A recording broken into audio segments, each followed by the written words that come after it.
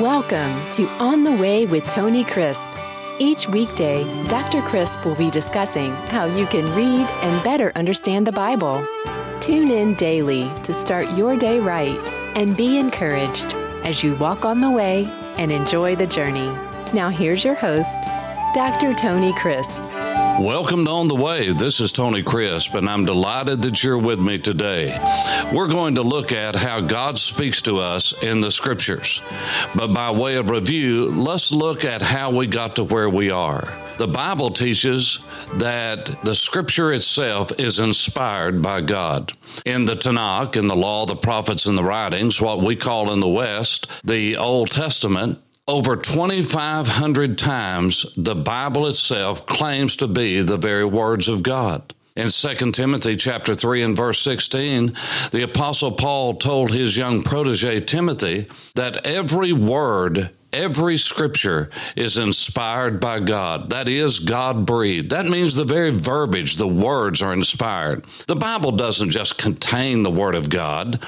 No, it is the very Word of God. It's the very words of God, and every jot and every tittle will be fulfilled. And Bible Time Classroom, I go into great depth to show you examples of how God does all of this. But many times when we think of divine inspiration, we think of how God speaks, and we think of him taking the hand of Moses or the hand of Isaiah and mechanically dictating it out where the scripture is written that way. Well, sometimes that may be the case.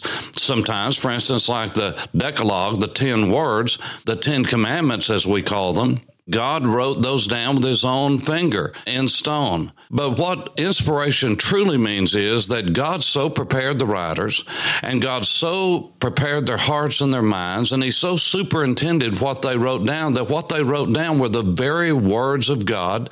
Yes, he used their personality. Yes, he used their background, but he supervised them. He superintended them.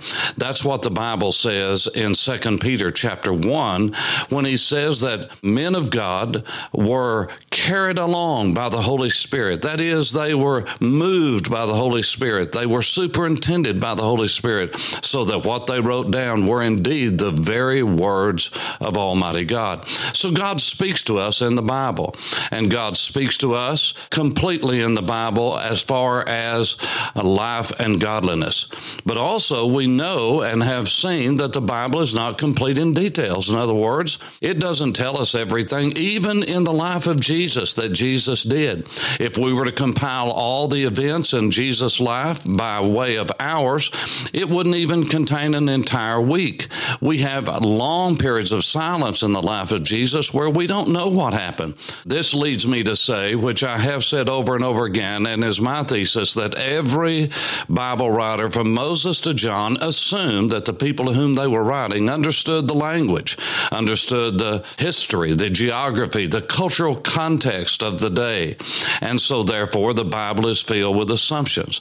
The Bible is not a director's script. It doesn't say that in John chapter 13, when Jesus said that Peter would betray the Lord himself before morning, that before the rooster crowed, that Peter would deny him twice. It doesn't say that the disciples became crestfallen or that they became sad, but we know that indeed that is what happened, because the very next verse says, Jesus comforted them by saying, let not your heart be troubled. Don't let your heart get into a settled state of agitation. For if we believe indeed that Jesus ministered to their needs, he comforted them by saying, don't grieve in a perpetual state, because in my Father's house are many dwelling places, many rooms, and if it were not so, I would have told you. And he goes on to comfort them and to tell them the way to heaven.